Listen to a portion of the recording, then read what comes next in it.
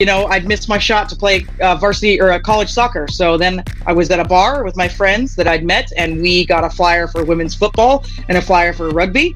And we said, cool, there's 4 of us. So you 2 go to football and you 2 go to rugby. And my friends went to football and said it was lame and like horrible facilities, and no shade to the Oklahoma team that was just also growing at that time. Now they have a great foundation over there. And then my friend and I, we went to rugby, and we were like, dude, come to rugby. It's so awesome. Like, I have no idea what's happening. I'm not afraid to try stuff, and I'll run through walls to do things, right? So I don't care if it costs money. I don't care if it's this. Like, I'm going to get a camera somehow. I'm going to bribe my parents. I'm going to get a camera, and I'm going to point it somewhere, and I'm going to convince some teammate to, the 27th person on the sideline, be like, dude, I'll give you $20 if you just film this game. I mean, you just make stuff happen. It does it in my work calls where you're like really exuberant, you get like fireworks, and it's so weird. I talk about hands, obviously, but listening to Ricky. Look, first, it's about the imaging. Look, we're in entertainment, Wendy. This is what it does. Right. You don't even know what's happening right now. Yeah. Some AI is watching us right now, but Ladies and gentlemen, welcome. You are now tuned in to the greatest of all time, the greatest of all time. Welcome to the Rugby Swag Show.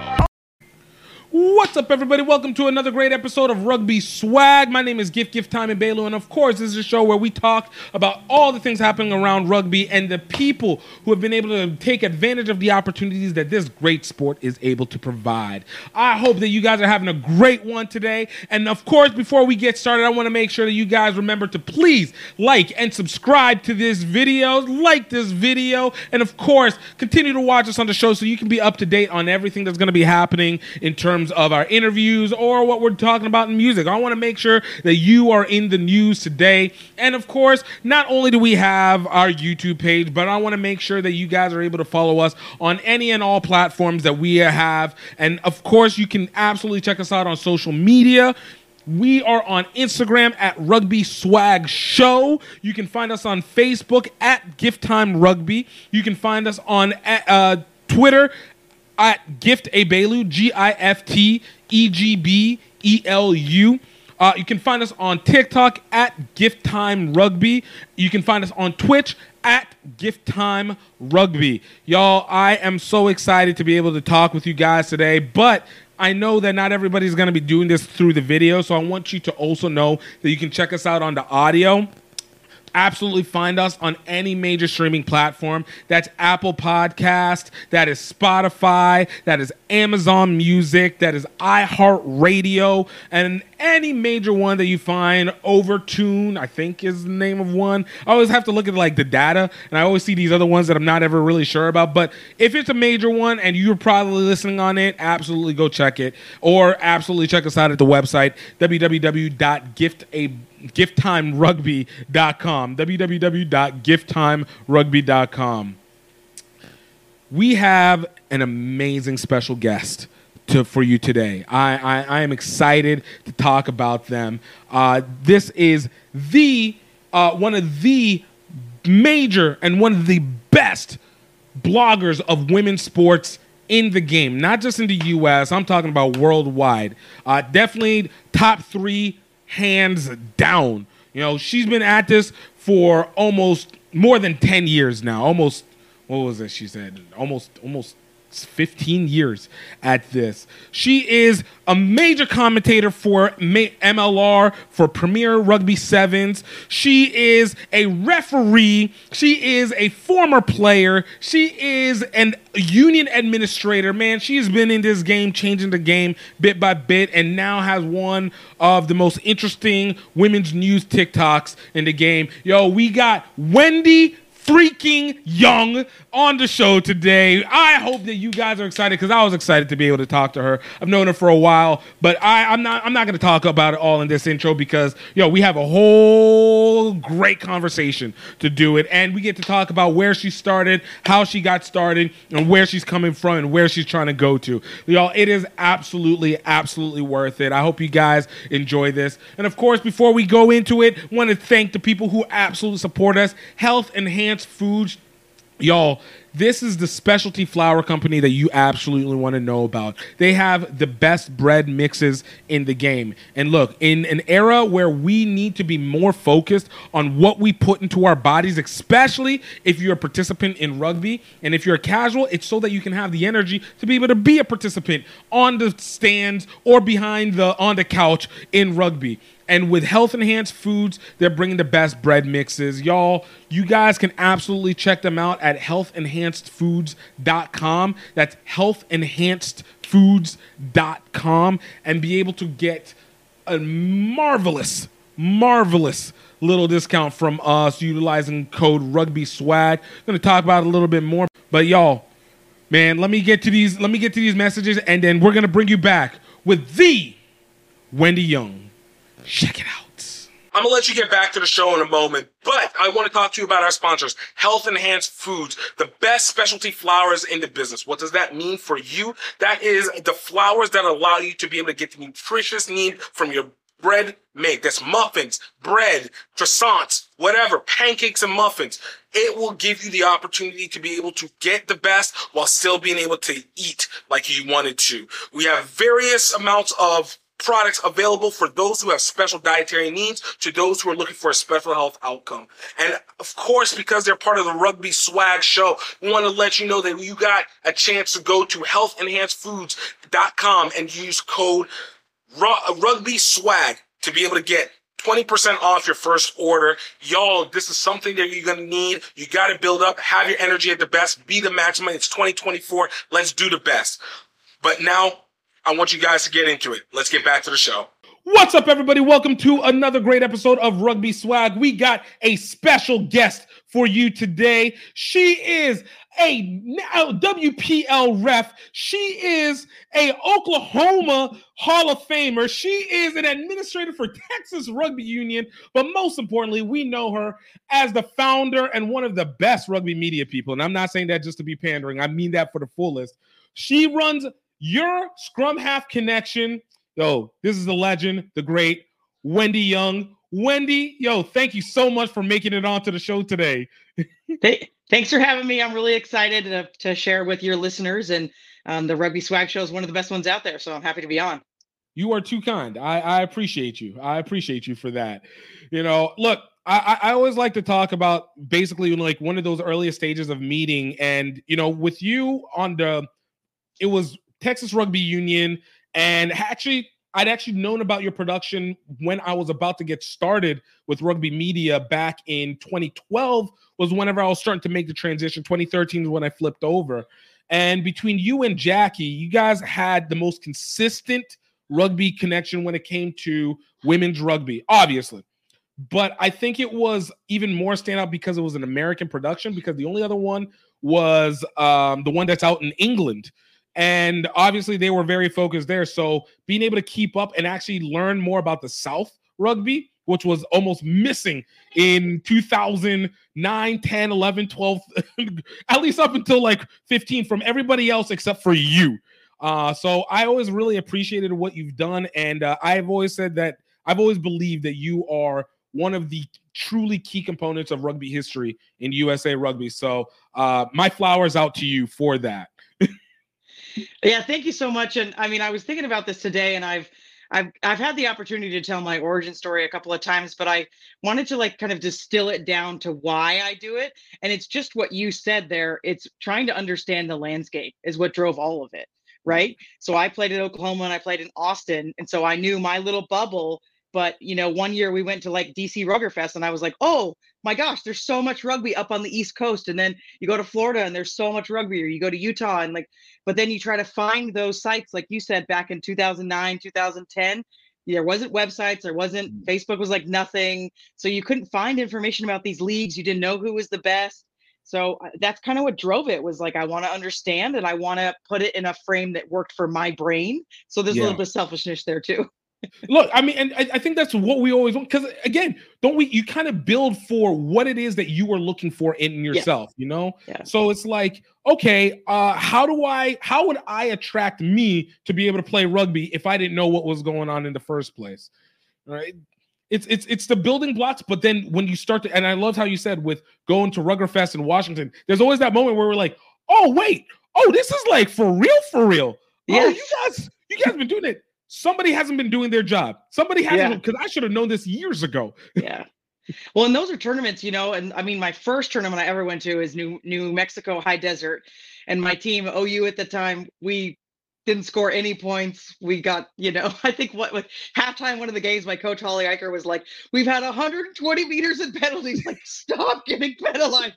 And we're all like, "Well, what's a penalty? Like, I don't even know what I'm doing wrong." It was like 18 rookies and 2 veterans. Like, those poor vets, they stuck with us. But storied tournament. It's been around for almost 40, I mean, maybe 50 years. Right. Same thing with DC Ruggerfest. Like, and some of them were getting the word out.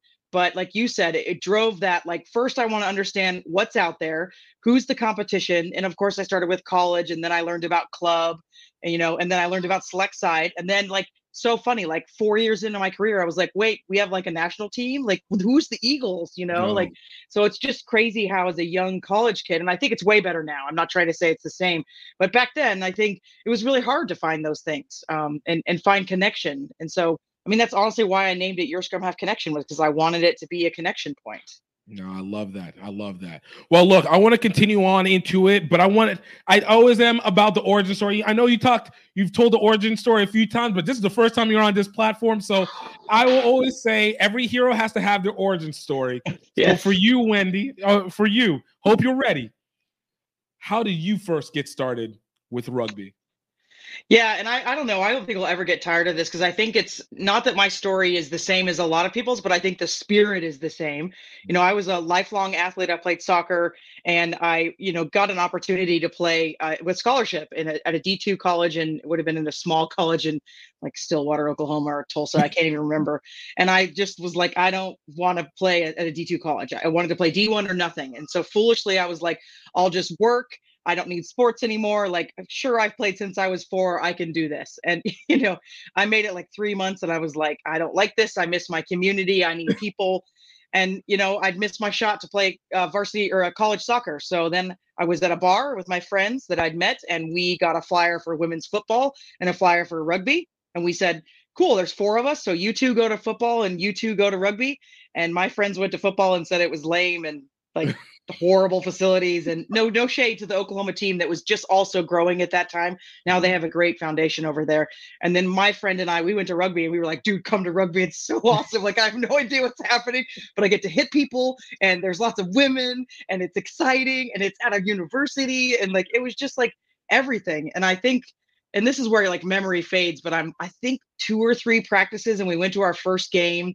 We lost, of course. And, there's a moment in the game where the 2 veterans that I mentioned, Ashley Parrott and Stacy Parrish, who are former Ruggers, they were like mauling in front of us, and I'd been chosen to be scrum half, and I'm like, I don't know what that means. And the coach was like, just follow the ball and then throw it to people. And I was like, okay. So they're like in the ball, and like literally one of them like looks back at me and is like, get over here. And I was like, but do what? Like, there's like a cluster of people, and anytime I try to touch the ball, I get yelled at by the referee. Like, but it didn't matter. We were just having fun. And, that night we went camping with the other team. And that was so foreign to me. I'd come from a varsity soccer program that was pretty serious, where like you play the game, you eat dinner with your team, you don't see the other team, and then you leave. And like, there's no camaraderie. So it was very weird to me to like go talk to my opponent. And I had to like get over that, like where it was like, yeah, I don't like you and whatever. Like, it was so different to like go camping, and we sat around a campfire, and had a lot of rookies, and we just kind of talked about our lives. And I mean, we were hooked. My couple of friends and I, we were done. It was so perfect. So, you hit a few things, and I love that, because I feel like, especially whenever it comes to that turnover into being like rugby fanatic almost, there's more so than what happens off the field than what happens on the field. I think as athletes in any other sport, you always kind of have an automatic setting that goes to, all right, when I'm on the field, I might not know what to do, but I know I need to participate. I need to run. I need to compete. We're going to fight for something on the pitch. And that one makes the most sense. But when it flips to the other side and it goes to the cultural element of it, that's whenever it gets a little weird. I know for me, it was with pitch attempt. I think was where my flip over came, where I was just like, oh my gosh, this is like college, but it's like It's not, and everybody's cool, and like you get to see this whole surrounding. Of course, also being in a place that by no means in any kind of point in life would I have ever entered into that area. No, it's a unique tournament. It's exactly unique tournament, unique town. Yes, yes. But by all intents and purposes, it was one that was like, oh man, this makes sense. And now what we've done with the field has now connected over to what I'm doing with the community as a whole. For you, you spoke about being in varsity soccer, and obviously soccer is highly competitive, and regardless of whatever level you're going to, there's always a contention. Now, was it something that you guys, are you in like an athletic family, so it was a normality to have members be a part of it, or was it something that you were able to have the opportunity of going to school for soccer and be able to play those high levels, even if you had the other direction? Yeah, my family, I would say, is somewhat athletic. My mom was a cheerleader and a gymnast. I think maybe not through high school, so maybe just did it in her youth. Yeah. And then my dad and his family were always big hikers. So I'd say different like cardio levels there. And I would say, and my brothers, I have 4 brothers, would agree with me. I'm the most athletic. So I somehow only female and somehow got all the athletic genes. I don't know how that happened. Look, the genes said, hey, look, we spread out enough. Look, let's contain this. All right. We got to hold the best of this right here. And like middle child, like tomboy, I think that just like a special little Wendy package happened. And so my parents were very supportive, but with 5 children, and my dad was in the military, he was in the Air Force, and my mom was trying to go to school after all the kids had kind of, grown up a little bit. It was tough. And I think one piece that really drove me to the culture part was I really wanted to play like travel soccer. Like that was huge in Oklahoma, where, you go with you make a select side essentially, and then every weekend you're off playing in some classic tournament. And anybody in the soccer world would know. I mean, it's pretty much like doing Rhino Sevens, right? Or like Phoenix Sevens, same thing. Like you just dedicate your summer to it, and that's all you do. And it's expensive. So my parents I wasn't able to do that. And I think rugby was kind of like, oh my God, this is my traveling side, and I'm going to drive to New Mexico and Kansas and Nebraska. And I never want to go to Nebraska again, but I went, and go to pitch a tent. And, I'm 19 or 20. And my wife and I talk about this all the time, that we were like leaders on our team, and they just give you the keys to a 15-passenger van. And you're like, are you I'll sure? 12 of my friends. Like, I mean, okay. Like, I guess, and the trust that we had on these college sides, like now I think it's completely different. You have to like take a program and like sign up and all this, but it literally was like, hey, take your teammates and go to Little Rock. And you're like, okay, where's that? Like, so. Exactly. And that, again, it goes back to like that opening of the door into this other arena where, you know life. You have these segments, your people, and you have your freedoms. And then you enter into this where it's like, wait, you're giving me a responsibility. I'm not sure if I'm supposed to have this responsibility. We're having a lot of fun. Are we supposed to have this much fun with it? Okay, you know what? I'm just going to roll with it. I don't know what's going on, but we're going to go with it. Yeah, and the experiences, the few times that we truly were like possibly in a little bit of trouble, right? And I'm not even talking like afterwards of games, like maybe just speeding on the way to a tournament because you left late, right? But yeah, you had to be a leader. You had to be responsible for your mates. You couldn't leave somebody at a gas station. I mean, maybe that happened and you have to double back the one time, but it's interesting to think that you're a young adult and then you have so much responsibility. But then you would go to this tournament and have such familiarity with all the people. We're all there for a common goal. Maybe it's not to win. Maybe it's just to show up and have fun and experience life and meet new people and meet your girlfriend or your boyfriend or whoever you want to meet.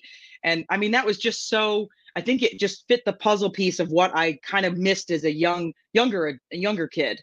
Yeah. So when you got into Oklahoma and you started playing with the rugby team, obviously you said you had that first game.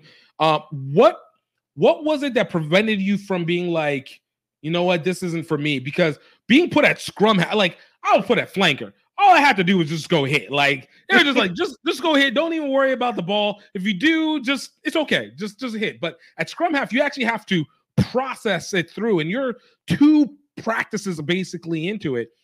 What made you realize on that pitch you're like, I need to continue doing this some more? Yeah, I mean, I think I don't know if I have a moment that I can like pull out, but I always enjoyed being a leader. Mm-hmm. Soccer in my younger years, I played in the forwards, and loved to score goals. But then eventually towards the latter part of my career, I played a lot of defense, and I played in the center position. So you're not always the captain, but you're the it's like the fullback. You're kind of the fulcrum in the back, and you make sure everything's happening. Right. And then you're communicating to the front of what's happening and all of that. And I enjoyed that. And I think it allowed me to see the whole field. It allowed me to see what's happening. And I think it just naturally kind of turned into the scrum half position where, yes, you're close in on the ball, but you're so responsible for what's happening in front of you. What's the defense doing? Do we need to get a quick ball to the backs? Do we need to, a kick over the top? And of course, your teammates help you with some of that. But, Right. As a scrum half, I took a lot of that on, and I really liked being able to manipulate defenses. I think that was much later, probably 2 or 3 years in, right? But understanding my nickname for a long time was Scooter, because I loved that scoot where you would drag that post with you and then just dip that pass back in. Nice. That was my favorite play because I could manipulate, and then you've got that prop running through free 50 meters and you're just like, I did that, So I think the leadership, and I liked having a little bit of control freak here. So look, pure point. Like I call it pure point guard behavior, because it's like, look, as long as I know where I can go with the direction of it, we're good to go from there. Who was y'all's coach at that time that allowed you to be able to have that learning ability? And if you don't mind me asking, were you one that watched a lot of like film and stuff? Because women's rugby wasn't exactly the highest filmed concept at the time. So for you, like, I guess I'm basically asking, what helped you be able to progress that scrum knowledge, scrum half knowledge? Yeah, I think my first coach was Holly Eicher, who still coaches at OU. Like, she's been there so long. It's just a dynasty there. And then Tracy Curtis, who was also herself a scrum half. Holly was a prop. And so I did spend quite a bit of time with Tracy, but we had a lot of resources also from the men's side that would come and help us. And then, one time, I can't remember the year, but I was maybe 21 or 22, just happened to have the Western All-Star senior team come try out at our field. So we came out and we're like running water and helping them and stuff. And I saw who the scrum half was, and I can't remember. I can see her face. It's probably Anna Kunkel or Angie Crane, more honestly, saw them and was like, oh, wait a minute. Like, they're really like doing some stuff that I think I could do, so you see those role models that came before you.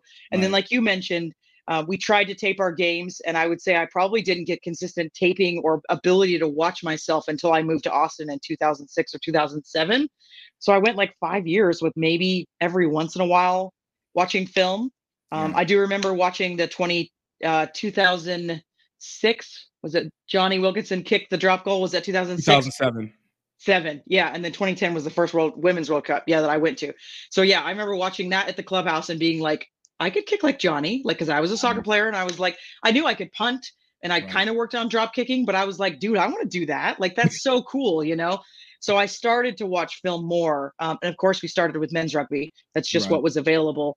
And then when I moved to Austin, I'd been doing a Your Scrum Half Connection for a while and had started filming matches and doing a little bit of commentary as well. So made it a really big point that we had to film everything. Teams that visited us, when we went somewhere, we filmed, and that just became another way to get better at your game as well. Okay, so when it comes to the filming stuff, so I remember for me, 2012, 2011, trying to film club games, and that was pure and utter hell to be able to ever find anybody to do it. And when we got it, it was good, but couldn't ever get any consistency. You're talking about 2006, 2005, 2006, 2007, trying to be able to find that. What was it like? Were you already trying to do things in media beforehand? Like, obviously you were doing Scrum Half Connection, but were you already doing it for school, or was this something that you were just like, okay, I've seen it in other sports, and I want to get a look at myself and get the big ass camera that we have to still have at the time with even the little cassette tape? Yeah, ours was little cassette tapes. Yeah. And then like quickly, I think we got to like SD cards right at luckily, thank God. I don't know. I mean, it's funny. I was on another podcast and it was about just recognizing your superpower. And I didn't really know my superpower until I was on that call with CJ Hildreth, a former Eagle. But, he helped me understand that I'm not afraid to try stuff. And I'll run through walls to do things, right? So I don't care if it costs money. I don't care if it's this. I'm going to get a camera somehow. I'm going to bribe my parents. I'm going to get a camera and I'm going to point it somewhere. And I'm going to convince some teammate to, the 27th person on the sideline, be like, dude, I'll give you $20 if you just film this game. I mean, you just make stuff happen, Right. you know.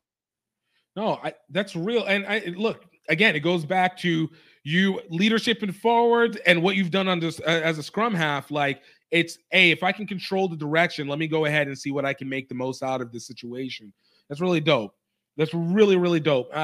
You know, and like I said, even in 2011, 2012, whenever it was like, I never understood why there hadn't been more. And, you know, we're starting in the rise of Facebook at this point. So, what, 2008 is whenever Facebook turned over from college over to everybody. So like you're starting to see those pop-ups, and it was like, why are there not more people posting? Why do we have more empty posts or dead sites or whatever? So being able to find that was a difficulty. You know, with that process of getting into Austin, like did you have basically an objective for you going from Oklahoma to Austin? For, was it rugby? Was it just outside of that? Was it just like, I've seen them before? Like, what was the objective that you had in the end with them? Yeah, at that time I was trying to get onto the Eagle squad. I don't remember if I was on the A team yet, or I'd been to a couple camps, I think, and the coach at that time was encouraging players to move to larger cities with larger teams. Right. And Austin was obviously the closest. And at the time they finished third or fourth or maybe fifth at nationals. And so I was like, I can go to Boston, which is like 3 days of driving, or I can go to San Diego, which is like, I don't even know how far that is, or I can go to Austin. And we had Meredith Ottens and Jennifer Joyce and Meg Pace and some really big names down here, current Eagles. And I moved to Austin and they all kind of retired. Oh, wow. I mean, not all of them, but like they kind of were like, cool, that was a great year, everybody. Let's just take a break. And it was like, what the like, guys, like guys, wait for me. All right. Yeah. Just and it was fine. Austin had a great team, and we picked up some really good, Austin has a great grad student program, and the men benefit from that too. So you'll get players that play all through college and then come to Austin and get into the grad program and then want a club team. So, I mean, it was great. And it was, everything I needed. It was a team that I was able to grow on, because thought I was hot, the word, and was always a very cocky player. Maybe still have some of that, but I was the one, confidence. So. Look, whenever you're beasting through people, it's that confidence. I get it. Yeah. I talked to Coma Gandy Fishbin about this whenever she was doing her stuff with the USA rugby team back in the 90s. And, for her, she was talking about how, I guess, free it was in San Diego, and then just the ability of just the looseness of getting onto the team while simultaneously how serious it was of a team. For you in Austin, because again, even though Austin has had a great program for a long time, we're still talking about the South when rugby is very, very coastal. You're either New York or you're California, and almost nothing in between, with a little bit of Colorado. What was your perspective then of the standard of rugby that happened in Austin and in Texas in that time that also would allow you to be able to say, okay, maybe I'm Eagle ready? Yeah, I think, in Austin at that time, we played in the CR2, which was like the central region. So we played against, I don't think we played any Texas teams because Houston wasn't a thing yet. San Antonio had folded after a couple of years, and they were a great team. And then the Half Moons were fantastic. So once I came, we played with Kansas City, the Jazz. We played with Detroit. We played with North Shore. We played Chicago. And I feel like there was somebody else in there. So we kind of played up and down the Midwest, which was a lot of traveling. Yeah, it was a crap ton of traveling, but it raised the level. And I really think it was what we needed at the time. I mean, it was hard.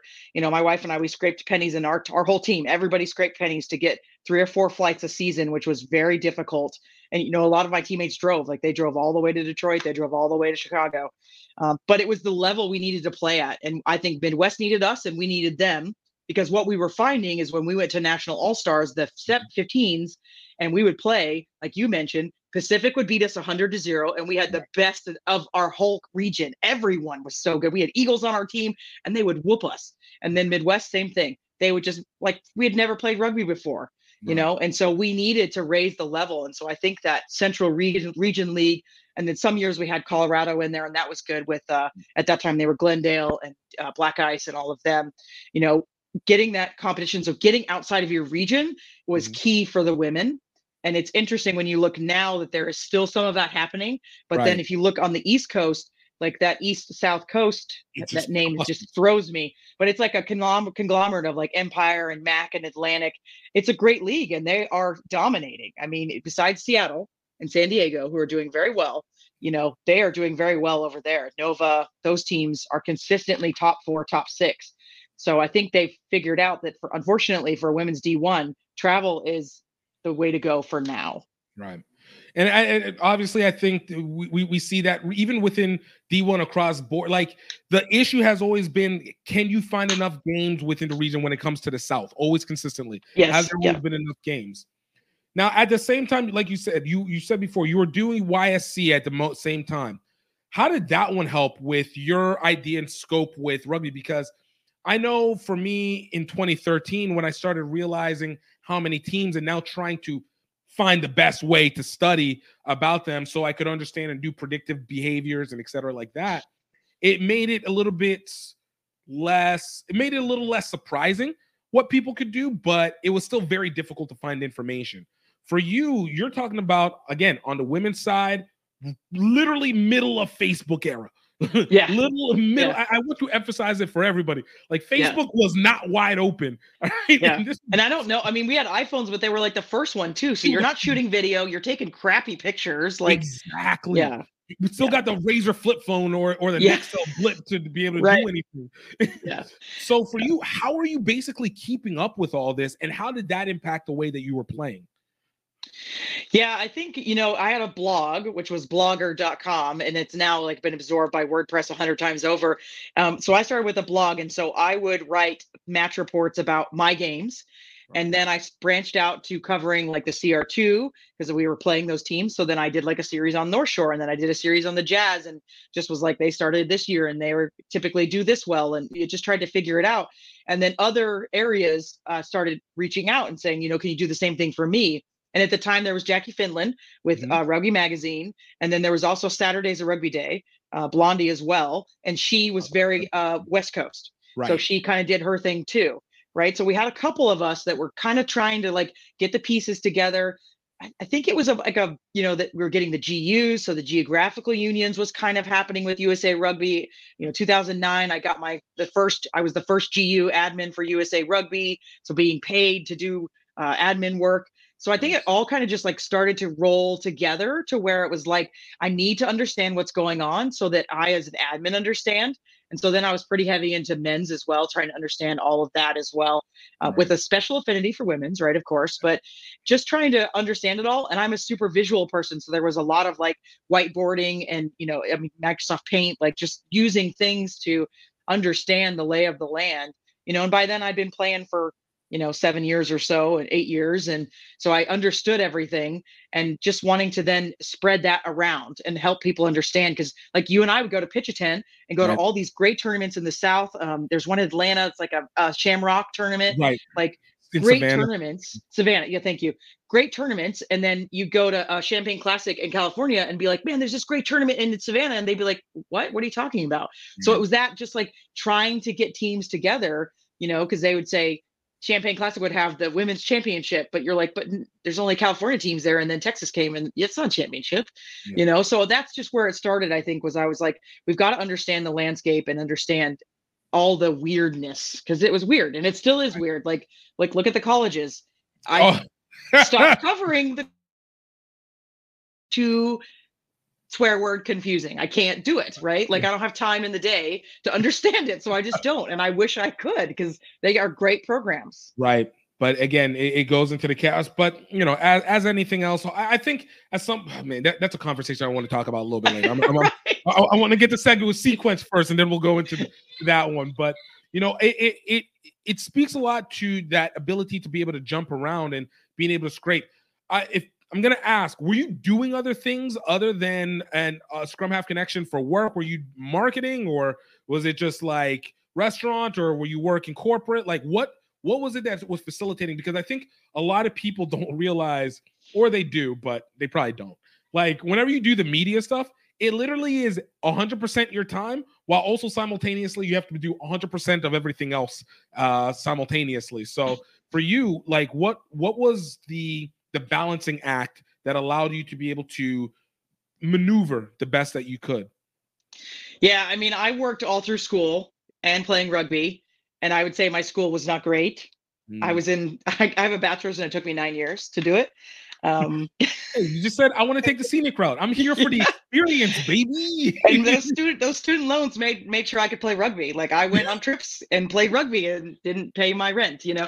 So I have worked since I had left my house, right? So I moved out pretty early. I chose to move out and just worked, and then found rugby and just had to make it work. You know, I was single a lot because I was obsessive about my website, and it did help me meet people and meet women. But, you know, I eventually did meet my wife, Tracy, and she has been just an absolute partner, you know, where we go on a vacation and I'm like, but there's like a sevens tournament in New Zealand and I have to cover it, you know, and like, I have to do this. I can't not do it, you know?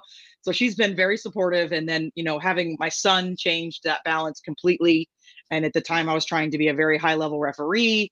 I'd stopped playing in 2011. So then I was trying to become a good referee, a great referee.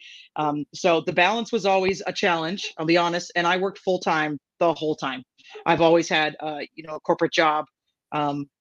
Since I moved to Austin, I got my first like corporate job. And so I did have jobs where I had a lot of free time, and I had very understanding bosses. So appreciate all y'all bosses that were really understing.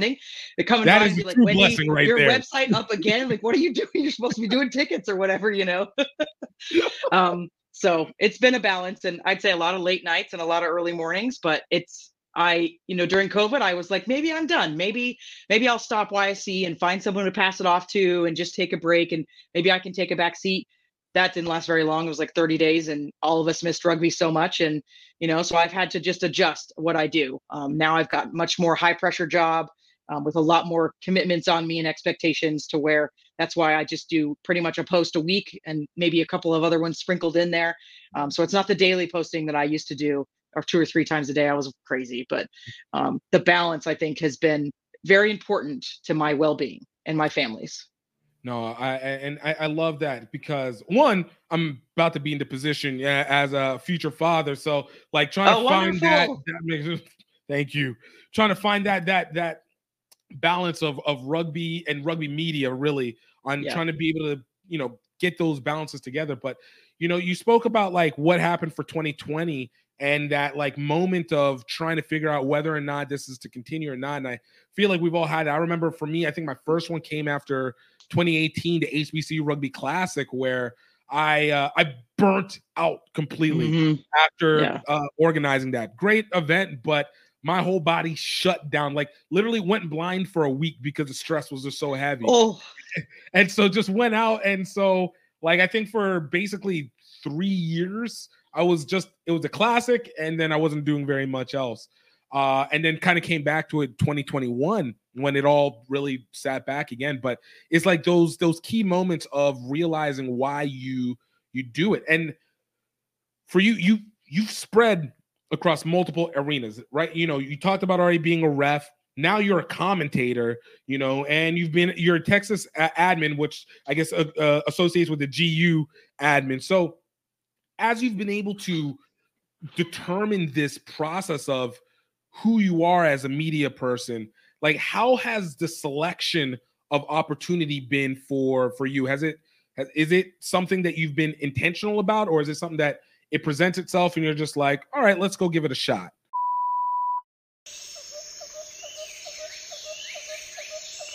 Hey everybody, this is just the Bray Train sending out a personal little video diary to all you people out there, where I am going to document me riding most of the way between Singapore and Tokyo for the 2019 Rugby World Cup. Number one is because as part of my business I do Rugby Lovers Guide to Asia. Number two is I want to bring a lot of exposure to the rugby clubs and the rugby NGOs and charities. Also on a personal level, I just want to break the funk I've kind of felt I've been into for the last 10 years. So for the next 12 months, I poured myself into the Singapore to Tokyo campaign. But it still wasn't enough. I needed help, and it came from Louisiana. We in Singapore, baby! Gift from Gift Time Rugby USA is a extroverted tour de force. Say hi to my people out there. Which makes up for my social shortcomings. This place is unbelievable. No! It's not just it's like What's he supposed to do? morons, a bunch of morons. Guys, picture with me. Picture. Australian. G'day, mate. You can use my phone. But what unites us is a hunger for adventure. Off to KL, Kuala Lumpur. Gift, where are we? We're in Mount Fuji, baby! Our love of Asian rugby culture. 1, 2, 3, center!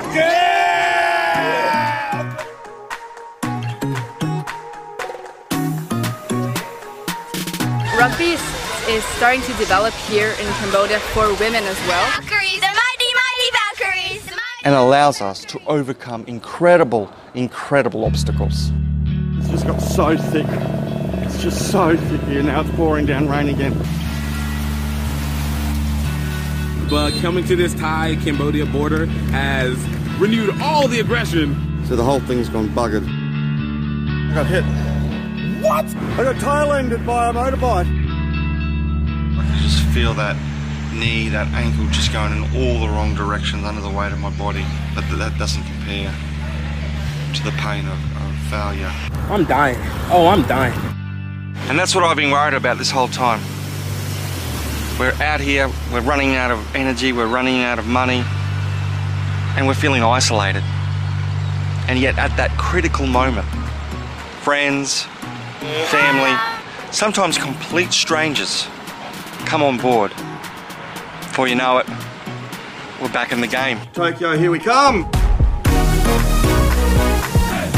Making a comeback. 4 weeks, 2,300 miles. Malaysia, Thailand, Cambodia, Vietnam. After all the trials and tribulations, this ride had become deeply personal. All that mattered now was getting to that Rugby World Cup game in Tokyo. Watch the full adventure at crugby.vhx.tv. That's C like SEE rugby.vhx.tv. Yeah, buddy. All right. Be easy. Yeah, it's a great question. And I want to compliment you on the HBECU stuff. I think that is absolutely fantastic. I'm such a supporter. I finally got to see Roots Rugby play at Freetail Sevens, and I'd seen video of them, and it was so awesome. And then to be at the WRCRA and see the heritage exhibits with Roots and Backyardigans, and I mean I think that's just absolutely awesome. So thank you for your contributions there, and I'm glad you have your site back. Sacrifices, For sure. All right, so choosing the things that I wanted to do. I would say, I started the commentary in 2011 when Alex Williams, who was the USA Rugby High Performance Women's, the first director, she asked me and Tracy to come film some games at the LA Sevens Invitational. The women played outside, the men played at UNLV. And so they wanted to film those games. And so we bought a camera and we bought a Firewire, which I'd never heard of. It was some cable that could plug into your camera and then into your computer, and you made magic happen. And so we just filmed games. The first year we just filmed. We didn't talk. I didn't even have a microphone. And then the next year, Alex or someone, I think it was a fan. I really think it was a fan, was like, because we always had on YouTube, so you could chat and be like, yeah, the scores, whatever. So you would give updates on chat. And I think they were like, well, could you just, start talking over it? Just talk. And I was like, well, I don't even have a microphone. I didn't have anything. So then I literally just stood next to the speaker on the camera and yelled into it. And then the next year we got Nicole from Penn State came and was like, here's a sound box and this is how you use a microphone. And she taught us how to do it. Right. So we found people that helped us, and my brother, my older brother, came and filmed for us. And so he got to go to California, and he loved California. And so he would film for us. And then Tracy would come and she did a lot of the gathering of players. She was really good at helping make sure I got the player for the interview or whatever. And so I started talking over it, and you go and listen to those broadcasts, and I had no rosters. So I knew most of the USA team and I knew no one else. right? Like I knew Maple Leafs A. I was like, is that even Canada? I don't even know where that is, right? Like, and we got no information. So you'd be like, I think there's a Japanese team here, and I don't know what their name is. I don't know who the coach is, right? So you're literally just like, look at her go, she's so fast. Like, so it's just horrible commentary, right? But it was what we had at the time. And so then the year after that, we did it for like 5 or 6 years. And then we did some 15s events. We did the USA Canada, and we did under 20s, an event in Santa Barbara that was fantastic. And it got better every time. We got rosters and we got interviews. And then we started doing like B-roll. Like I had to learn what that was and, you know, all these things. So that was the beginning. And so it was very much, again, like, let's buy a camera and figure this out and help Alex was the motivation, right? And we got free trips to go to rugby, which is what we wanted. Nice. And then I took a break for a while because USA Rugby changed tactics. They changed, you know, directors, and they went in a different direction. And we did try to do some live streaming, but it was expensive. I know, you know, like look, I always tell people, like, I'm very happy of when I entered into rugby and rugby media at its time in 2013, 2014, because it was literally at that pinnacle where technology was just shifting to be accessible to the average person versus having to use like the Firewire. Like that stuff was a guap to be able to pay for. Like the Firewire, or even trying to find good mics and all that. Like that was legitimate effort. I don't think anybody will really express, really understand who's not in it, how much effort it was. So when I got started, you know, for, I think it was like $1,000, a couple $1,000, was able to try and get that first entry in. And as basic as it was, like a live stream is a live stream, no matter what you call it. Like it changes the game altogether. But it over time, don't get me wrong, it's the price went back up again, but like it was accessible. Yeah, but the expectations of what they have to be a production now is, I mean, our investment was probably $5,000, and it was a camera, a couple mics, a soundboard, you know, and you go look at it and it's grainy as shit. Sorry, I cussed. It's grainy. It's, okay. It's horrible. We're allowed to do that. We're allowed to. Okay. It's so bad, right? And now the production is just crystal clear. But yeah, you're going to pay tens of thousands of dollars for that style of production. So I took a break for a couple of years, and then, you know, I don't remember exactly when it was, but I did some more USA stuff, and I did some club things, and I started to just kind of be like, you know, I really think I like this, and I think I like talking about rugby. And I noticed that they were starting to put more women on the broadcast. This was like 2 years ago. Yeah. And so at the time I was involved in the MLR. So I was the technical zone manager for the Gilgronis in Austin, and was loving it, you know, always on the sideline, you know, having a relationship with coaches and getting to know the players, and then just being involved in rugby, still exciting. But then the Gilgronis went away, like sad face.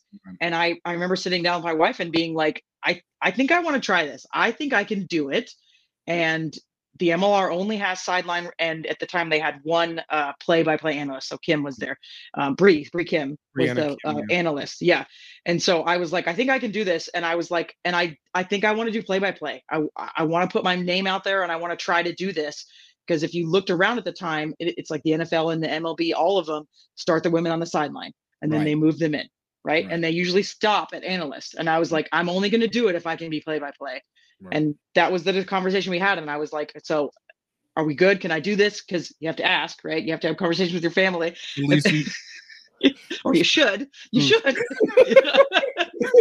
Should have, you know, words are said, exchange happens. But no, that going into the play-by-play, and I know for me, I when it came to the commentator stuff, it has always been a very big hit or miss for me in terms of, like, you do the play-by-play and can either get lost in repetition, because I know you start getting hit by saying the same things over and over, or you're on the you know, color commentator side, and you're really like, do I have the information available to be able to make a authentic and justifiable analysis of what's about to happen right here? And I remember, at least at the time, it seems weird, but I give all the credit for the opportunity. But you'd get like people on the comments that would be like, yo, you need to calm him down. He needs to do much. And I was like, I don't know. I don't know if this is for me. But on the flip side, whenever I'd have commentators like Liz Entwistle, or I'd have some of the other guys being able to do it, like the significance of knowledge that goes in when you're really when you really know those players based off of either you recruited them, you played with them, you've been spectating them for a while, made it something legit to watch. I prefer producing it in the back end. You know, for you, what continues because you're in it, what continues to like spark you about like doing the play-by-play and doing the commentating?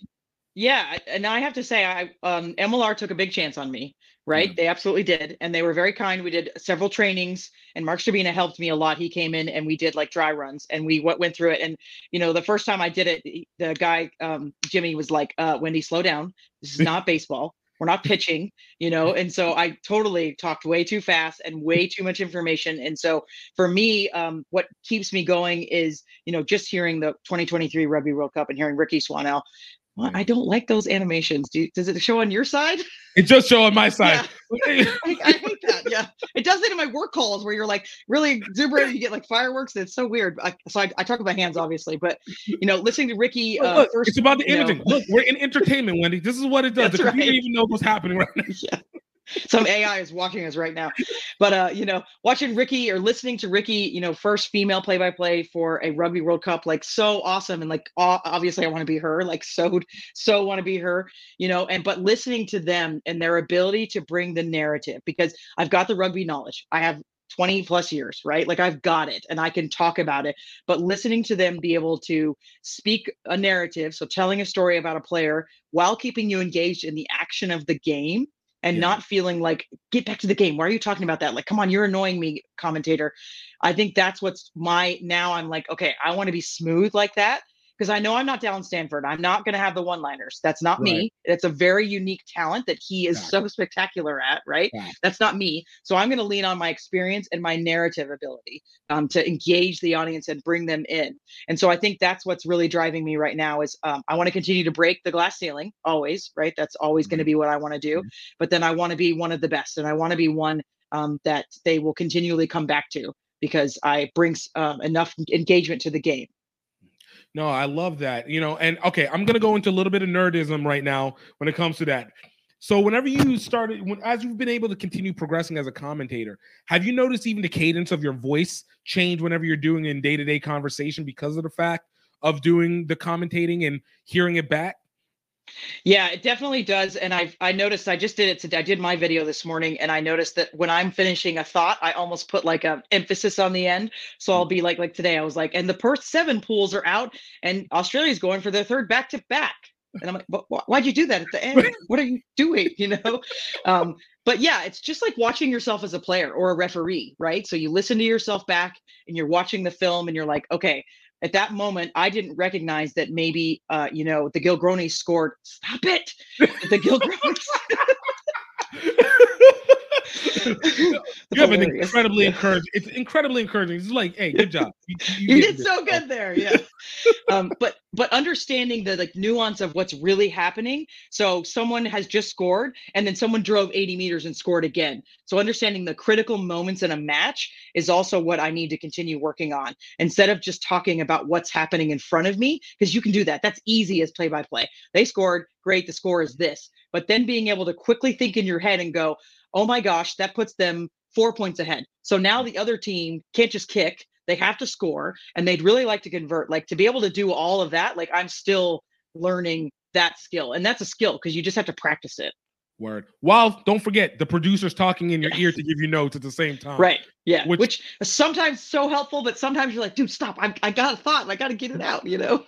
Oh my goodness. That was the first. Whenever I had that happen the first time, I was like, okay, all right. So there is a point where your body has to do work while your brain is doing other work at the same time. Yes. And as you just said, that is truly a skill that, once again, people who are not in it have no idea how much you have to disassociate your brain from these situations.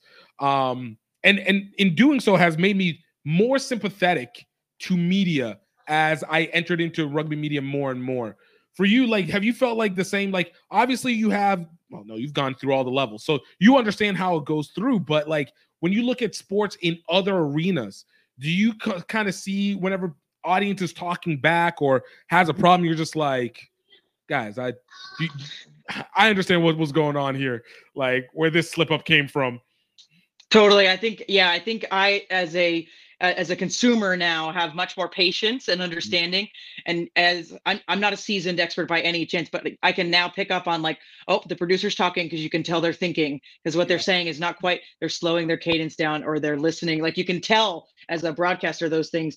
But I think, we just did a production for Retail Sevens, and the organizers, Ryan Walker does a great job, and Justin Hale does a great job as well. And they're working to professionalize that tournament and get rosters from the coaches, and then have the players actually wear those numbers, and then don't change those numbers throughout the tournament, because we're up there with a printed paper, and I'm saying DeMonte Noble, former Olympian, whatever, and it's the wrong person. And you feel horrible as a commentator when in the comments they're like, that's not Noble, that's whoever, right? Like, and you're like, but if I don't see these players consistently, or they change their hair, or they're wearing a scrum cap, or whatever, it's very difficult as a commentator. But then you're inauthentic because you're choosing to not say their name because you're nervous. So then you're like they or he or the player, and it's not an authentic broadcast. So, I mean, we still have challenges out there for sure. And I'm not advocating for less streaming. I'm just advocating for understanding of what the commentators are going through, and how much, if you give them the information, they're going to use it. Like if I know somebody's mom is in the audience, I'm going to talk about that all day. Right? Like, oh my gosh, she flew here from New York and brought her whole family and loves her son or whatever. Right? Like that is fodder for all day. I can talk about that all day. No, I love that. And no, 100% with you on that one. Because that was, like I said, another one of those things where it made the process really difficult at the time, because you don't know the person. And if the numbers, especially, I had one situation where I literally reversed the rosters. Yeah. So, it makes it even that much more embarrassing. And you want to give props and flowers to those people because their families almost consistently are watching in some way, shape, or form. Absolutely. So in terms of media development, and this is something that comes personal to me. As you've been through the process, you've been growing women's rugby media over these 10, almost 15, oh my goodness. Wow, almost 20 years. There's always been this question about being able to bring that next generation on. For me, I found it a little bit difficult because I feel like there's, when we started, obviously it was something that you wanted to do, and then we do everything that we can do to be able to make it happen. There's not the expectation that I have for other people to do it, but it doesn't feel like you have that person that like kicks in. Like I remember Brianna Kim when she had a blog before she came on to doing it while she was at Harvard, right? Yeah. While she was at Harvard before she came on as a commentator.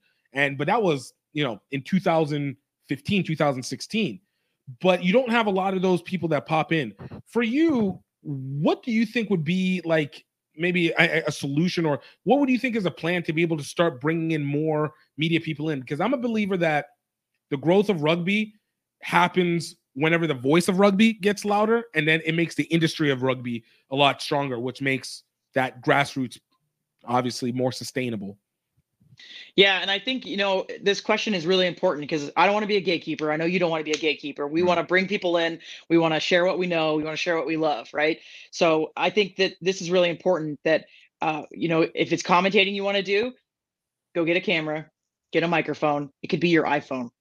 Put it up, start talking over it, right? Word. Like go find a rugby team and do it. Same thing. If you want to be a writer, go find your local rugby team and write about them, write about your team, write about whoever you can find, and then just put it out there on the web. Like put it on TikTok. Like maybe you don't even write. Like writing is a medium that is kind of going away, which is sad, but like put it on TikTok. Right. So I think there's opportunity, and I think we can see examples of that. Sam Lovett is one. Sam Love Rugby, right? Like funny videos. Like again, not my skill, not something I'm going to be able to do. It looks inauthentic if I try to be funny, right? But I find you hilarious, Wendy. Yeah. I find you hilarious. It's because we're old.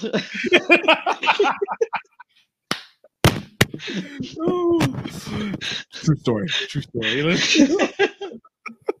We're still valid though, dang. We are. Oh no. Look. Age inflation is a real thing. We're still very confirmed. But hey, we got experience. We got experience in life. Yeah.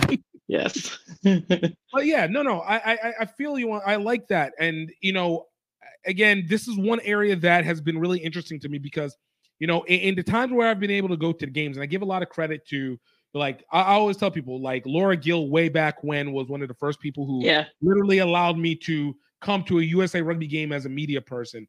And it's kind of set a ripple effect for where it was being able to go to World Cups, or at least get the press passes for Olympics and stuff like that, even though I still haven't been able to go because one thing after another keeps coming up right before it. Positive, you know, there's always something. But, you know, I always found it interesting how few, especially from the American rugby side, people go to these major events. And there's always like this worry of like, can you get in or not? And I'm like, yo, you gotta at least try.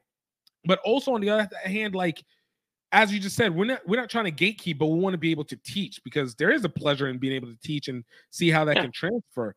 But being able to find those people who would actually be interested in being able to do that, I almost sometimes feel like it's like being a ref. You know, everybody wants to play, everyone wants to participate, but it's very difficult to get people to go to that other side unless you incentivize it, you know? Yeah, it's like admins, right? Like trying to find admins on your team and have the club president, like when that election cycle comes up, you don't usually have somebody knocking on the door. But I think it's a combination of things for me. So I think it's succession planning. So if I were to stop YSC, I need to find someone to pass it on to. I don't want it to go away, right? So I would find someone. So I think that's important. But then bringing those people in, you know, like I was just at the work conference and was just saying, did a presentation on digital dominance. So like understanding how you can take advantage of digital media for rugby, and it could be for your club, yourself. You know, you're trying to build your brand as a referee, like put your videos up on TikTok and let people watch them, right? So it's that thing. You've got to build a team around yourself. No more can someone do social media for your club by yourself. It's not, it doesn't exist. You're trying to do match reports, you're trying to do match results, graphics, match reports, like features on players, contact the media. It's way too much. And so we have to be reaching out and finding people to help us do that. And I think it's using your network. So your alumni network, you may have somebody that does videography on the side, right? Grab them, have them come do some video at your practices, and then encouraging folks to get creative. You know, we've seen these influencers are rising, and they're just doing it because they're being brave enough to try something different. And so I think that's really what we've got to encourage. We've got to make space for people and encourage them. And like you mentioned, you know, the first time we went to the World Cup was in 2010. We went to the Women's World Cup in England. And I remember pressing submit for that credentials to, at the time, the International Rugby Board, which is now World Rugby, and being like, there's no way they're going to give us a pass. There's no way. We're like this tiny website, like blah, blah, blah. I have the pass up here. It's right here. Like I have it. Like, you know, we got one. Like we got two. Like, you know, and at the time there weren't very many people at that tournament at all. Like I remember they were like, you're going to be in the press box and there's 10 seats, but don't worry, there's only 4 of you, right? Like it was so few. And then come 2014, there was double that. And then now at New Zealand, we didn't fit in the press box. Like they had to have us outside. Like I didn't even sit in the press box. I sat outside. So many more people are interested in women's rugby. It's amazing. But this last World Cup, I would say, where we saw influencers. So we saw Stella from the UK, you know, Ali Donnelly was there, like all these people, they're established rugby people, but then we're starting to see the younger crowd. There's a young girl on TikTok, Frankie, who she follows the PWR and she does recaps every week. She's like 10 and she interviews players and like does all this stuff. She's awesome. I still haven't met her, but like she's awesome. Right. And so we've got to make space for those players. She had a press pass, like it's awesome. Like, so I think World Rugby needs to keep taking chances, frankly, right? Like taking chances on these people. And if they've got an established a brand or they're working on establishing a brand, I think that's important as well. And then what you're doing, you know, having people on your show and giving them the space to try things out or understand what they want to try to do or get their message out, absolutely critical. And no, I love that. And, you know, look, I feel like there's something, especially when it comes with the women's rugby side, that has allowed the growth of media to be far more central. And I'm going to throw I'm not going to say theory, a opinion out there that I think is one that's led to probably the higher rate of success that are going on the women's side. But I think for so long, because World Rugby and rugby in general always dismissed the women's side for so long, that, or didn't give it the meaningful attention that it needed, that the women's side has had so much more opportunity to find itself and create an identity. So whenever it came to especially the social media side, we saw obviously the rise of Ilyona after 2021, and I feel like that was the first time World Rugby really like, oh my goodness, maybe we should work on influencers. But on the men's side, you don't have that level of rise simply because of expectations or the traditionalism that is kind of constricts it. And so on the women's side, you see this increase. You had TikTok doing the Six Nations for so long. Now you had people like Sam. You just mentioned like 4 influencers that legitimately have followings on the women's side that I don't think you see on the opposite end, which is where I feel like this 2025 Rugby World Cup has a chance to be probably the biggest game changer of women's rugby. I felt like the only last time it had it was 2017, which I think easily is still my favorite Rugby World Cup ever. Like, it was a good one. Had some good upsets, some really good upsets. Yeah, fantastic. Yeah. But like, I feel like that element of being able to have room to make an identity off of the chaos of not being allowed, not given any real resource or attention, has been able to improve women's rugby. And I think you'll see a much bigger upside, especially over the next, till 2031. So over the next 33, I'm sorry. So over the next 7-8 years going on now.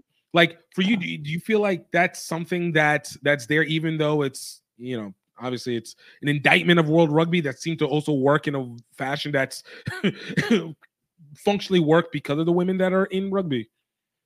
Yeah, I haven't thought about it like this, Gift, but I think you've hit on something. I think the traditionalism, is possibly what's holding down the fort there.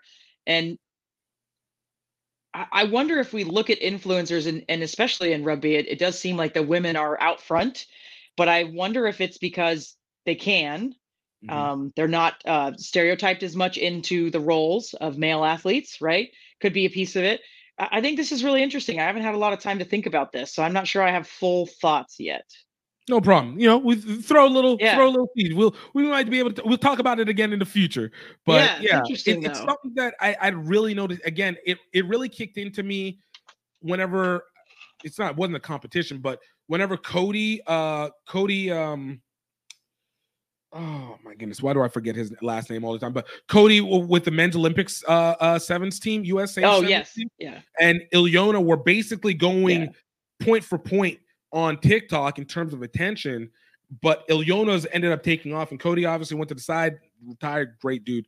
Check out his convo to the people who are listening. You can check out his interview here. But you had that. But I think when that happened, and then the Six Nations TikTok sponsorship for the women's side kicked in, it was almost like the first time, in my opinion, that rugby took a front line on something as opposed to a following line, where I felt like has been probably a little bit more of, hey, you guys have been doing documentaries? We'll do a documentary. You guys have been doing streaming services? We will. Of course, it's been like 2-3 years and everybody's already kind of tired of it, but no, we're going to go ahead and go do that. You know what I'm saying? Yeah. Yeah. And I wonder if it's women are getting their story out there. Yeah. And, like you mentioned, Ilona, and then Nia Tapper's had a ton of articles. Jazz Gray had an article just on like the Olympic site. Like the profile of the women, I think, is getting more attention, which they absolutely 100% deserve. And I wonder if that's what's also pushing some of that forward, is that we're getting to actually know these players. I mean, we have teams, for the first time this year, they'll have their names on the back of their jerseys in 15s at the Six Nations. Like Wales has never done that, right? Like it's a new thing. And like our women's 15s doesn't do it. Sevens does it, but our 15s doesn't, which I think is just such a missed opportunity. Put their name on their jersey and then sell it to me. Exactly. Look, this goes back again to what I just said. There's the get out in front and there's the follow. Like this should not be. Like not so much on like whatever number you want to wear. I'm not a fan of that for sevens, but like put their name on the back of the jersey. Yeah. So I'm wondering if that's the key. And I mean, a long time ago, I applied for the USA Rugby CMO position, Chief Marketing Officer, and I never was going to get it. But my whole shtick was, write articles about these people, all of them, the men, the women. Let's understand their background. I mean, you think about those Olympic packages before rugby all the time, right? That it's some ice skater that you've never heard of, but they tell us this story where he trudged through the snow, bleeding skates, blah, blah. And then you're suddenly like, I love him. He's my favorite I want to athlete, see right? them win. Yeah, like, and I'll do anything to watch and buy his merch and support him. And we've got to do that for rugby. And I think it's happening on the women's side. And I'm doing it too. I'm pushing out my Pioneer of the Pitch series. And if you haven't seen it, it's awesome. It's on my site.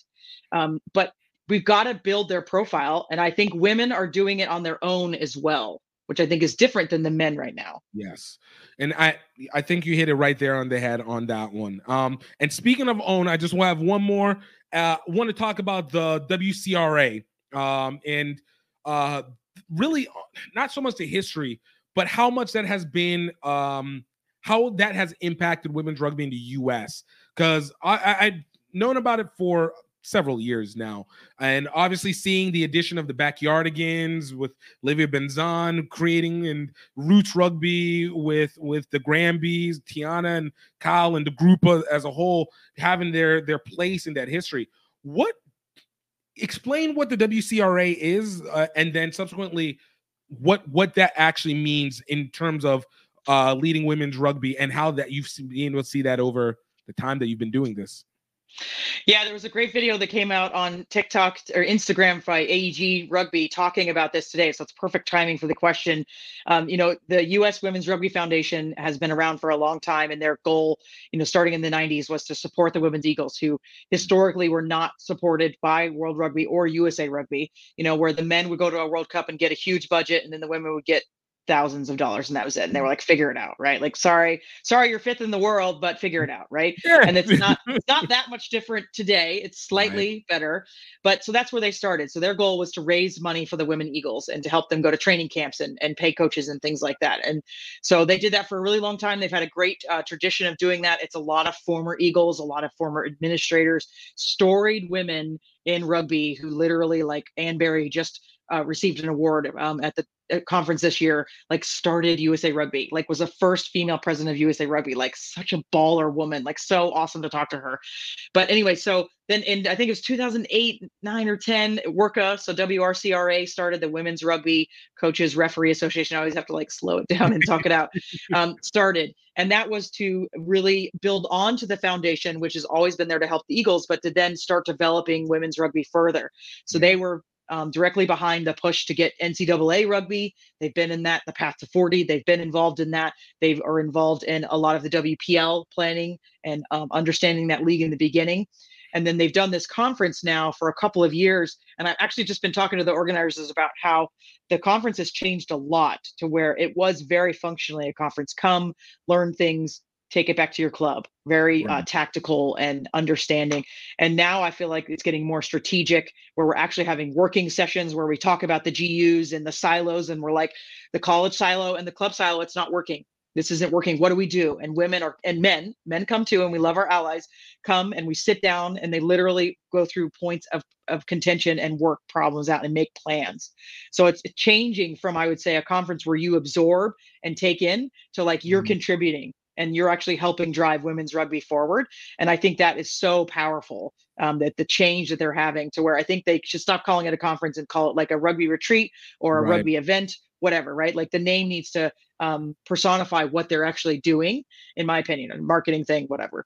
But I think it's just a great organization, and I think everyone should become a member. They're right on that tipping point of 200 members or so. Like, let's get to 500 members, and like, let's build this organization. And then it can be, as it was in the past, women's admins would get together and build their own leagues. When USA Rugby said like women's rugby doesn't matter, they would do it anyways.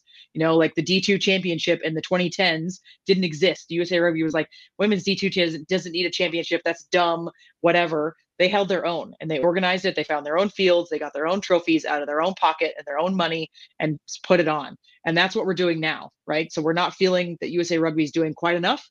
They're not having enough in the game, enough skin in the game. So we're coming together and we're making plans, and the colleges are doing it. There's a NERA competition that does it. We're doing it together. And so we're kind of unionizing, which is kind of cool, I think. And I think we're going to do really great things, and I hope people get involved. No, I love that. That's amazing. And honestly, it's the most succinct I've been able to have on an understanding of the total concept. And I love it because of the fact that it is one that was done by the people who are directly affected by it. And I'm a big believer that, when it comes to the governing bodies, I'm almost rugby libertarian. Governing body has the limited element. I just need you to hold the rules, keep the national team going on best you can. Yeah. No, not best you can. Do it well. Do that one well. Men, let's do better. do right, but and then after that, I really do believe that a lot of the autonomy has to go to what's going down on the ground itself, and then it can be guided by that higher governing body simply because of the fact they might have clout that allows them to give you more access, but it should be guidance towards it. So with WCRA, which now I also know Women's Coaches Referees Association, which I always miss that. So I appreciate that. Thank you very much. I wanted to get that. But Wendy, I want to thank you so much again for taking the time to be on here and really tell the story and really kind of show what the process has been like. And, I said earlier, you are legitimately a significant fixture in rugby history as well as American rugby history. And I hope you never forget that because it's a very real thing. Is there anything that you feel, is there anything that you can leave us with a lasting impression before we let you go? And also let us know where they can find you. Yeah, I appreciate that. That means a lot that you think that I'm such a fixture. I think it comes down to, again, just the origin. I just wanted to connect people, and I still want to connect people. And I think that's really important. And I want more people to love rugby and fall in love with it. And so excited for the 2031 and 2033 World Cup in the United States. Like, oh, we have such an opportunity. We are on the precipice of women's soccer back in the 90s when they did it. And we are in such a great place where we can do so much together. And I think that is it. We have to do it together. So I appreciate you giving me an opportunity to speak on this, GIF, and some time on your show, which is such a great show. And you can find me on everything on YSC Rugby. You'll always find me on those handles, and appreciate you checking in. We're newly on Spotify and Apple Music, our weekly video show on women's rugby. So if you want to check that out too, I think that's exciting. Let's go. Oh, man, I'm excited. Thank you again, Wendy. I appreciate you. Same. You're awesome, GIF. Wendy, I want to thank you so much for taking the time to be with us. Thank you so much for telling your story. Thank you so much for being an impact. I'm dead serious about everything that I say. And of course, y'all, thank you for taking the time to listen. Let us know how you feel. And I'm continue to be excited to be able to talk to people and bring them to you in a way that might be a little bit deeper than you might get in other places. But y'all, I hope you guys enjoy. Please also check out some of our other podcasts that we've done, episodes that we've done. Obviously, we have our news episode that we do every week, Wednesday at 5:30 Eastern. And of course, check out some of our other past conversations. We had this past week Lance Kavanaugh. We had A.D. Cooney and Ty Lewis of the Pacific Coast Rugby League. We had Lance Kavanaugh of Great American Rugby. We had Craig Dawson, the captain for Prairie View A&M Rugby. We had Mike Anderson, president of the James G. Robertson and Clive Sullivan Rugby Foundation. We had Freddie Henry Ajudwa, Nigerian rugby player, professional rugby player. We've had Naya Tapper, captain for the USA Rugby team. We have had Blaine Scully, former USA Rugby captain and Rugby World Cup participant. We've had just so many people, bro. I'm going through. I'll be forgetting sometimes, but not really forgetting. We've got so many people on the list. Absolutely check it out. We want to make sure that you are informed and involved and impacted by this sport, y'all. So I hope that you guys take care. And of course, as I always say, I hope that you're happy. I hope that you are healthy. But most importantly, and I dead serious mean it, I hope that you know that you are highly favored. Until next time, y'all. Cheers.